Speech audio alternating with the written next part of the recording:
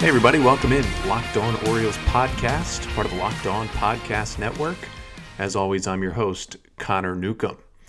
Today we have our first of what could be many, but hopefully not too many as we wait for baseball to come back here in the U.S. But we're doing some Orioles game rewatch pods here on the Locked On Orioles podcast, and you're going to get a two-parter starting today and tomorrow as we went back and rewatched the 2012 AL wildcard game, the Orioles' first playoff game and playoff win since 1997, the victory in Arlington over the Texas Rangers. And we'll have a guest joining us for that conversation as well. But before we get to that, wanted to get to our greatest Oriole of all time bracket and give you an update on that. Remember, all the voting done on Twitter. Go to @LockedOnOrioles on Twitter to vote in the bracket. We have 8 players who have made it onto the Sweet 16 at this point. That's Cal Ripken, Nick Markakis, Boog Powell, Bobby Grich, Eddie Murray, Manny Machado, Adam Jones, and Mike Mussina are the Sweet 16 players on the left side of the bracket. As far as today's voting goes, we've got 4 matchups in the second round on the right side of the bracket. Got the number 1 seed Brooks Robinson taking on the 8 seed Scott McGregor, 5 seed Dave McNally against 4 seed Melvin Mora, 6 seed Milt Pappas against 3 seed Brady Anderson, and 7 seed Miguel Tejada against the number 2 seed Paul Blair.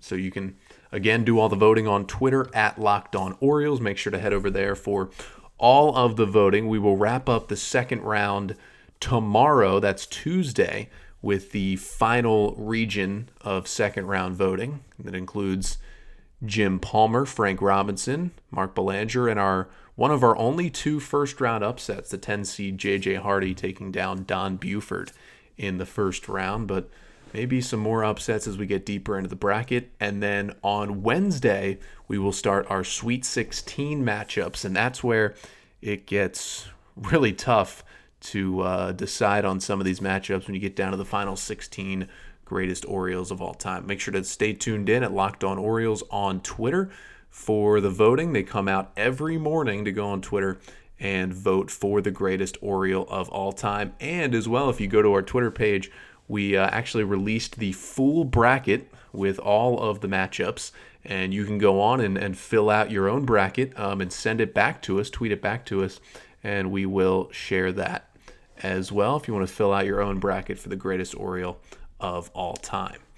But back to today's episode, again, part 1 of a 2-part AL wildcard game in 2012 rewatch. Orioles and Texas Rangers, with the O's winning at 5-1 over the Rangers in Texas to advance to the ALDS, where they would take on the Yankees.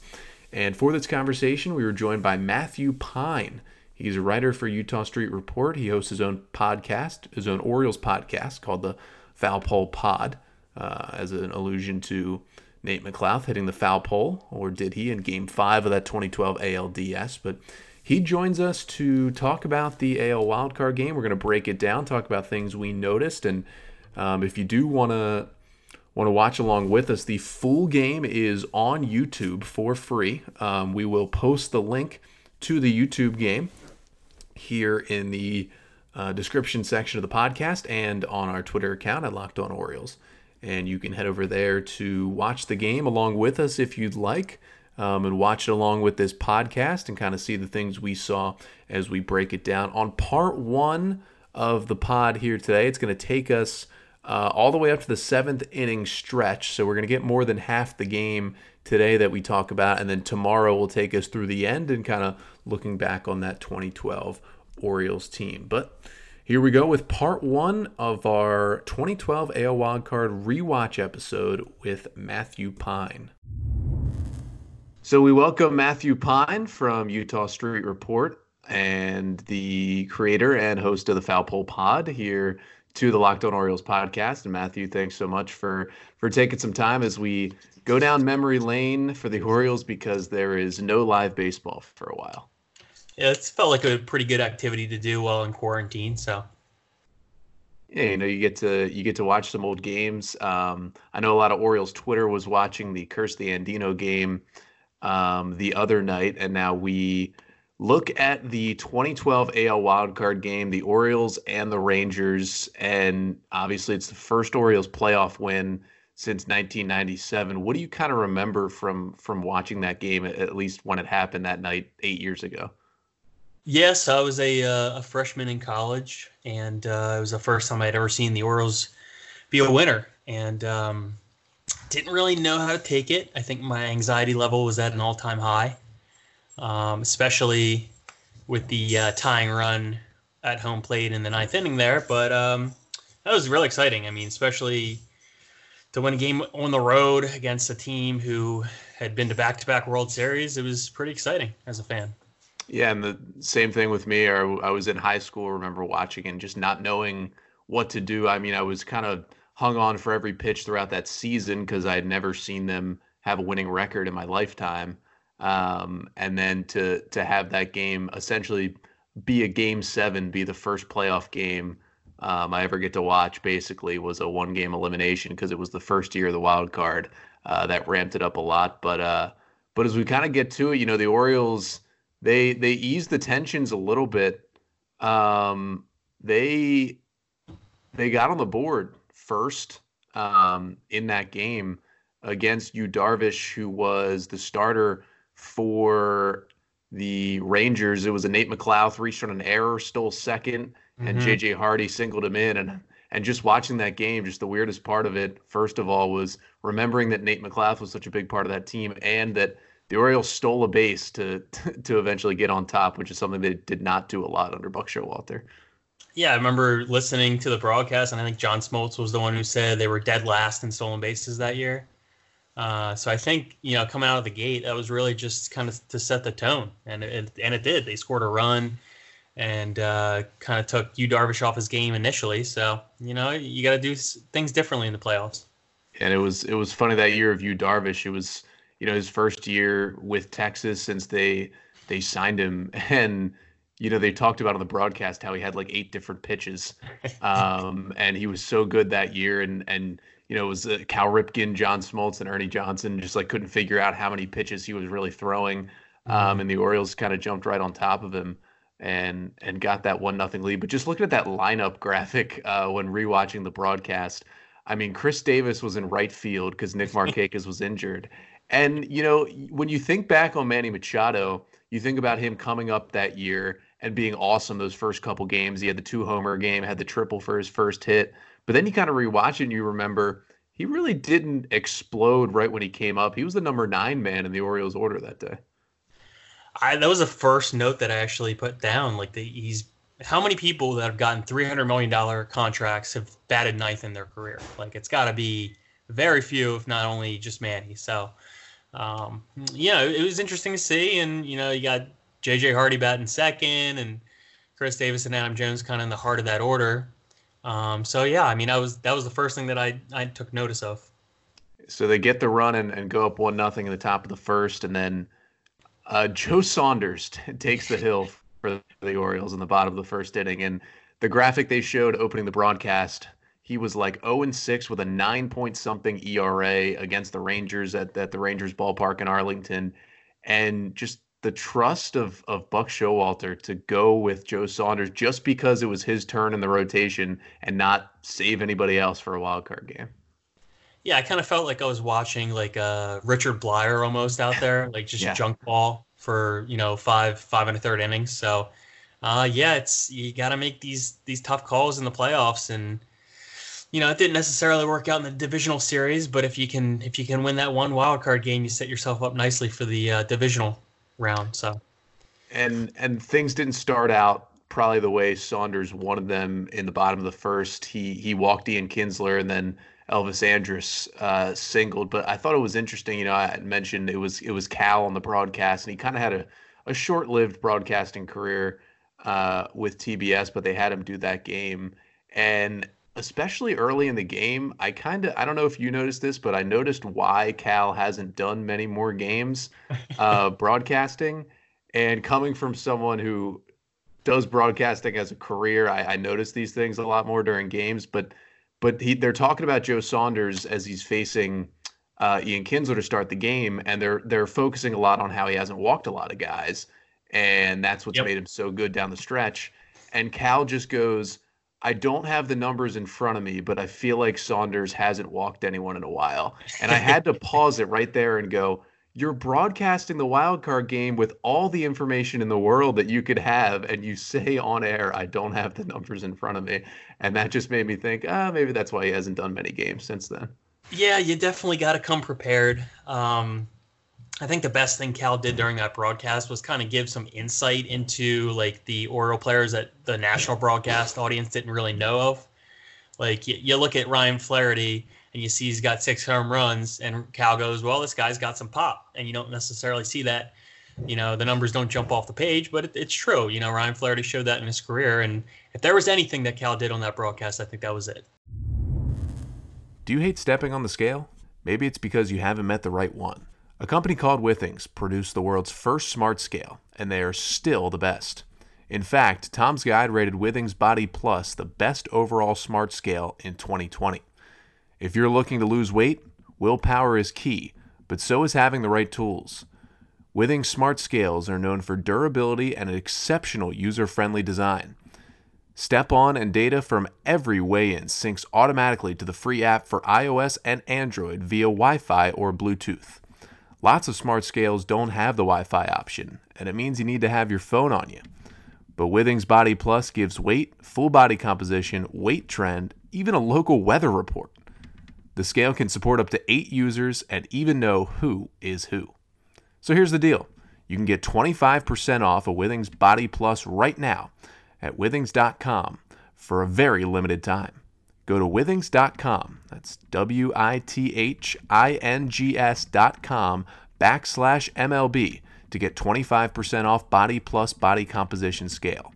That's withings.com/MLB to get 25% off Body Plus body composition scale. So they have the 1-0 lead. Cal had a maybe even better quote a couple batters later where he goes, in my opinion, it's easier to play these games when you're ahead. Yeah, I would agree with that as well. But Saunders gives up the walk as they're talking about how he hasn't walked anybody. Andrus singles. And then he gets Josh Hamilton to roll into a double play that brings in the tying run, but erases the base runners. And you forget how good Josh Hamilton was back then, but he did not have a good game at all, which we'll probably get to later as well. But that Texas lineup, I mean, there was a reason why they went to back-to-back World Series. Josh Hamilton during the regular season had a 930 OPS. He had 43 home runs. I mean, this was supposed to be your guy if you're looking for a postseason hero, and I'm sure we'll talk about it, but it wasn't the case in this game. And the one thing that really stood out before we move on from the first, so it's a 1-1 game, and of course the couple base runners get on. They pan to the bullpen because they're talking about can Joe Saunders even get out of the first at this point? You got to have a quick leash in a wild card game. And Steve Johnson is warming up in the Oriole bullpen, someone I had completely forgotten about until 2 days ago when I watched this game again. Yeah, he was Steve Johnson, obviously a local hero, a bit of a local hero, and if there's nothing else he could provide but long relief, and he had a couple starts here and there, but not really a name that's probably stuck with too many Orioles fans, and he bounced around the league a little bit, but it's cool to go back and see that. It's just crazy to think what happens in that game if maybe Joe Saunders doesn't get that double play and they do go to Steve Johnson in the first inning. Yeah, I don't even want to think about that because at that point all the momentum's on the Rangers side. So it's a 1-1 game. We go to the second. No runs for the Orioles, but Mark Reynolds gets hit in the hand with a pitch. Luckily stays in the game, but of course when that happens, they immediately point to Nick Markakis, show him in the dugout how he got hit by that CC Sabathia pitch earlier in September that kept him out for the rest of the year. And that's another big what if. What if this team just has Markakis in that lineup? I mean, they could have gotten past the Yankees, but I remember it being really tough knowing Markakis. I mean, he was that Oriole guy, and they finally get to the postseason, and he can't play in any of the games. Yeah, it's a shame. I mean, not only provided offensive value, provided defensive value. This is not to get off topic, but this is kind of the story of the 2014 playoffs too. With the Orioles, they didn't have Manny Machado, they didn't have Chris Davis, so it's kind of been a reoccurring theme. But you gotta roll with the punches. Yeah, and Mark Reynolds actually ends up stealing a base in that inning, so they obviously had something on Yu Darvish and how slow he was to the plate. Mark Reynolds had one stolen base all the regular season. He steals one.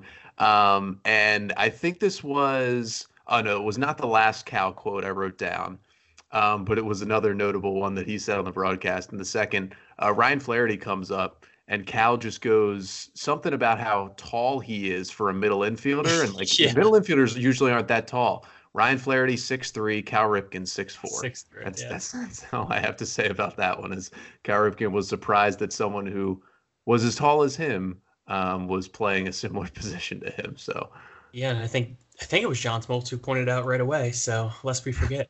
Yeah. So no runs for either team in that second inning as Joe Saunders kind of settled down. He got a couple strikeouts in that second. Really wasn't a strikeout pitcher. He only had 4 on the day, but he struck out Napoli and Giovanni Soto, who was the catcher back then. I think Mike Napoli's jersey was still fully buttoned up in the second inning. Probably was not the case later in the game. But both pitchers kind of settled in, and it weirdly became a pitcher's duel between Yu Darvish and Joe Saunders there for a while.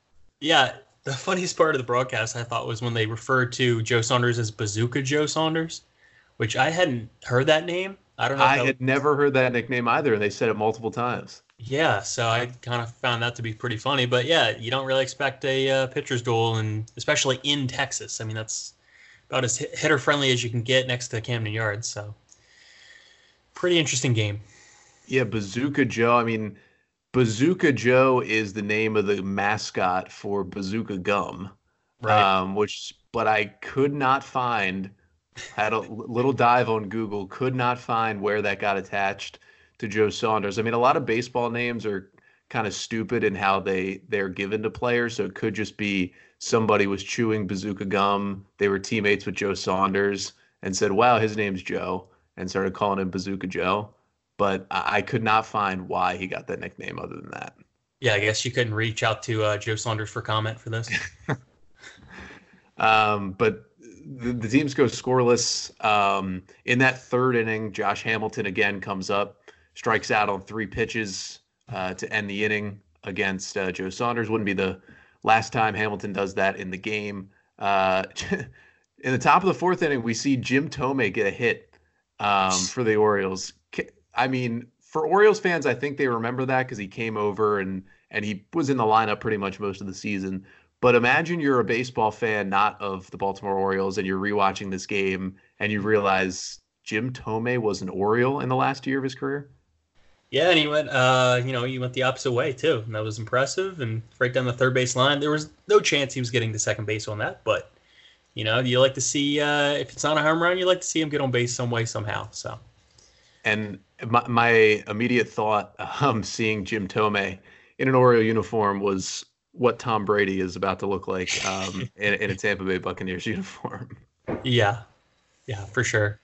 But the age 42 Jim Thome still hitting the ball. Hit a ball hard earlier in the game too. Ian Kinsler made a nice diving play and right. I think bottom of the 4th, as we get there, was the first time they called him Bazooka Joe as he got another strikeout of Napoli. And then I don't know if you noticed at the end of the 4th inning, they actually talked about it at the top of the 5th, but there was 1st and 3rd and 2 down, and Soto grounds one to Flaherty, and he flips to second thinking there was 1 out and turns to see Hardy try and turn the double play, and instead Hardy's just walking off the field, and Flaherty looks very confused.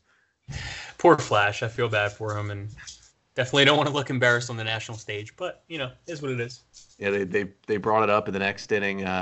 Yu Darvish got a 1-2-3 5th, and then Joe Saunders, end of the 5th, got another double play on Elvis Andrus. And that was kind of the story of the day, and that's the story of Joe Saunders. I mean, he's not going to strike a lot of guys out.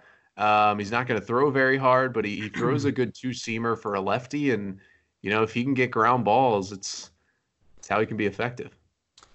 Yeah, and he got plenty of ground balls when he needed to in this game. I mean, I think it seemed like the Rangers had, maybe you can check this on the box score, but it seemed like the Rangers had, runners on base every single inning. It was first and third, and he was able to get that ground ball double play and escape damage and only allow the one run.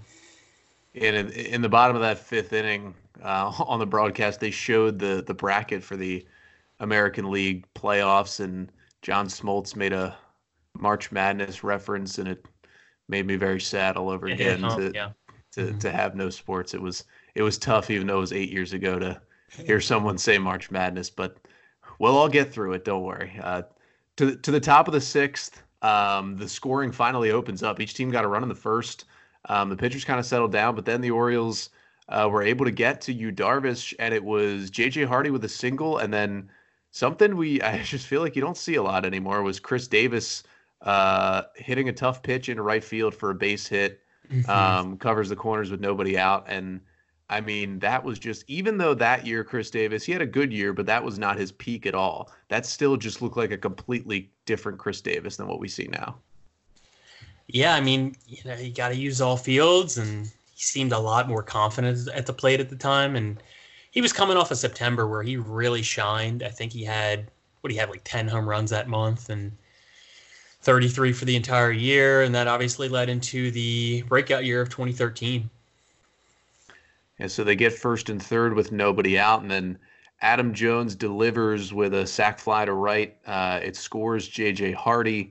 And I did forget for a little bit what it looks like to watch J.J. Hardy run the bases. And wow, I mean, it's tough to watch him run. Yeah, I didn't think he was that slow back in 2012, but I stand corrected. Not the most nimble player as he was with the Milwaukee Brewers. I don't know if he was ever nimble, but yeah, it's pretty tough to watch. I always say J.J. Hardy would be the hardest player to see in the run of play if he ever suffered an injury, because he just always looks like he's running injured, like his feet hurt with every single step. He's got like shin splints or like a hammy or something every play. But the Orioles do take a 2-1 lead on that Jones sac fly. Darvish gets out of the inning with a strikeout of Tomei, but the Orioles lead it 2-1, and then back comes Joe Saunders in the sixth. He gets Hamilton to ground out. And again, a tough day for Josh Hamilton. Continues another one pitch out for him. He didn't even look really competitive on most of his at bats, as we'll talk about the big one obviously in the eighth. But Saunders gets the next out, fly ball from Beltre, and that would do it for Joe Saunders. And he leaves the game 5 2/3, the one run. He had 4 strikeouts, just 1 walk. He walked the leadoff batter. That was the only guy who walked all day. And, you're watching that game with the Orioles up 2-1 in the sixth going, I mean, that was probably best case scenario for Baltimore, what they got out of Saunders.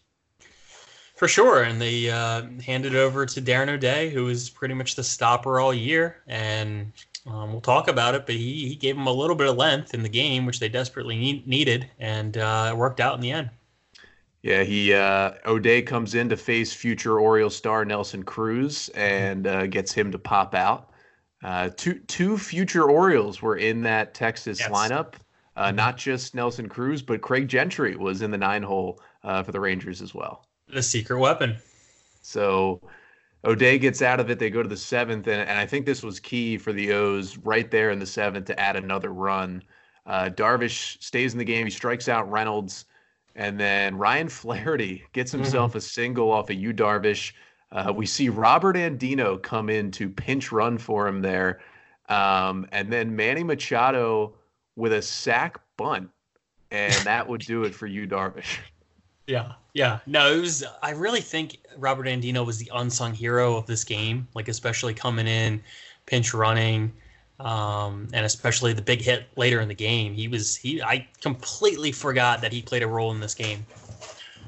So Andino comes in and pinch runs. Manny Machado again with a bunt, with a sac bunt. You just don't think that's going to be coming from Manny Machado. But hey, it wasn't a great sac bunt at that. Yeah, but it got the job done. But I guess he's your 9 hitter, and Buck didn't do it a lot, but he does it right there. And then the Rangers pull the old the playoff bullpen. They bring in a starter out of the pen, It's Derek Holland, who was throwing 95 from the left side out of the bullpen, but he uncorked a wild pitch to Nate McLouth. It sent Andino to third, and then McLouth singles to score Andino to make it a 3-1 game. And Holland came in really for the lefty-lefty, and even though it's a lefty-lefty matchup, I mean, for a guy that's a starter all year, it's always tough to ask him to relieve in a game that important. Yeah. I mean, he wasn't not his best showing, and Derek Holland's been kind of a stalwart throughout his career. He's been bounced around a little bit, but he's always been kind of reliable, and not in this game. So again, that was part one of a two-part conversation with Matthew Pine as we did a little 2012 AL Wildcard Game rewatch. Hope you enjoy the first part. Again, the second part will come out tomorrow, Tuesday, as we finish off the game and kind of look back more on that 2012 Orioles team and just some funny things from our first part of the conversation. Obviously, Cal Ripken, incredible baseball player, not the greatest of broadcasters. And, you know, he did a solid job there. And as Matthew said, he was kind of there to give the insight on an Orioles team that a lot of people didn't know a lot about at that point. Hadn't been to the playoffs in 15 plus years, and you know, not a lot of well-known names on that team. But he did say some interesting things during that broadcast, and really Joe Saunders. I mean, you look back on that game and how good Saunders was for how bad he had been in his career against the Rangers, especially at that ballpark. And he gives them 5 2/3, gives up 1 run. I mean, he was fantastic. And Orioles fans will always at least love him for that moment in the first ever AL Wildcard Game. So that'll do it for this one. Again, tomorrow we'll have part 2 of that rewatch. Remember, head over to YouTube. Whole game's there for free if you want to watch it back and listen to the pod along with it. Matthew Pine will join us for part 2 tomorrow. And again, continue to vote on the greatest Oriole of all time bracket. Again, the voting will continue through today and tomorrow and for the next couple of weeks on our Twitter account at Locked On Orioles. And remember, if you like the podcast, you can subscribe if you haven't already on Apple Podcasts or Spotify or wherever you get your podcast. Leave us a rating and a review if you can. It really helps out the pod. And remember, continue your social distancing, and we'll try to help you get through it here on the podcast. We're going to continue with the daily episodes during the weekdays, trying to help you out for what most of you have is a lot of time at home at the moment, but continue to do your civic duty and stay home if you can. But this has been the Locked On Orioles podcast, part of the Locked On Podcast Network. And now tell your smart device to play the latest episode of Locked On Fantasy Baseball.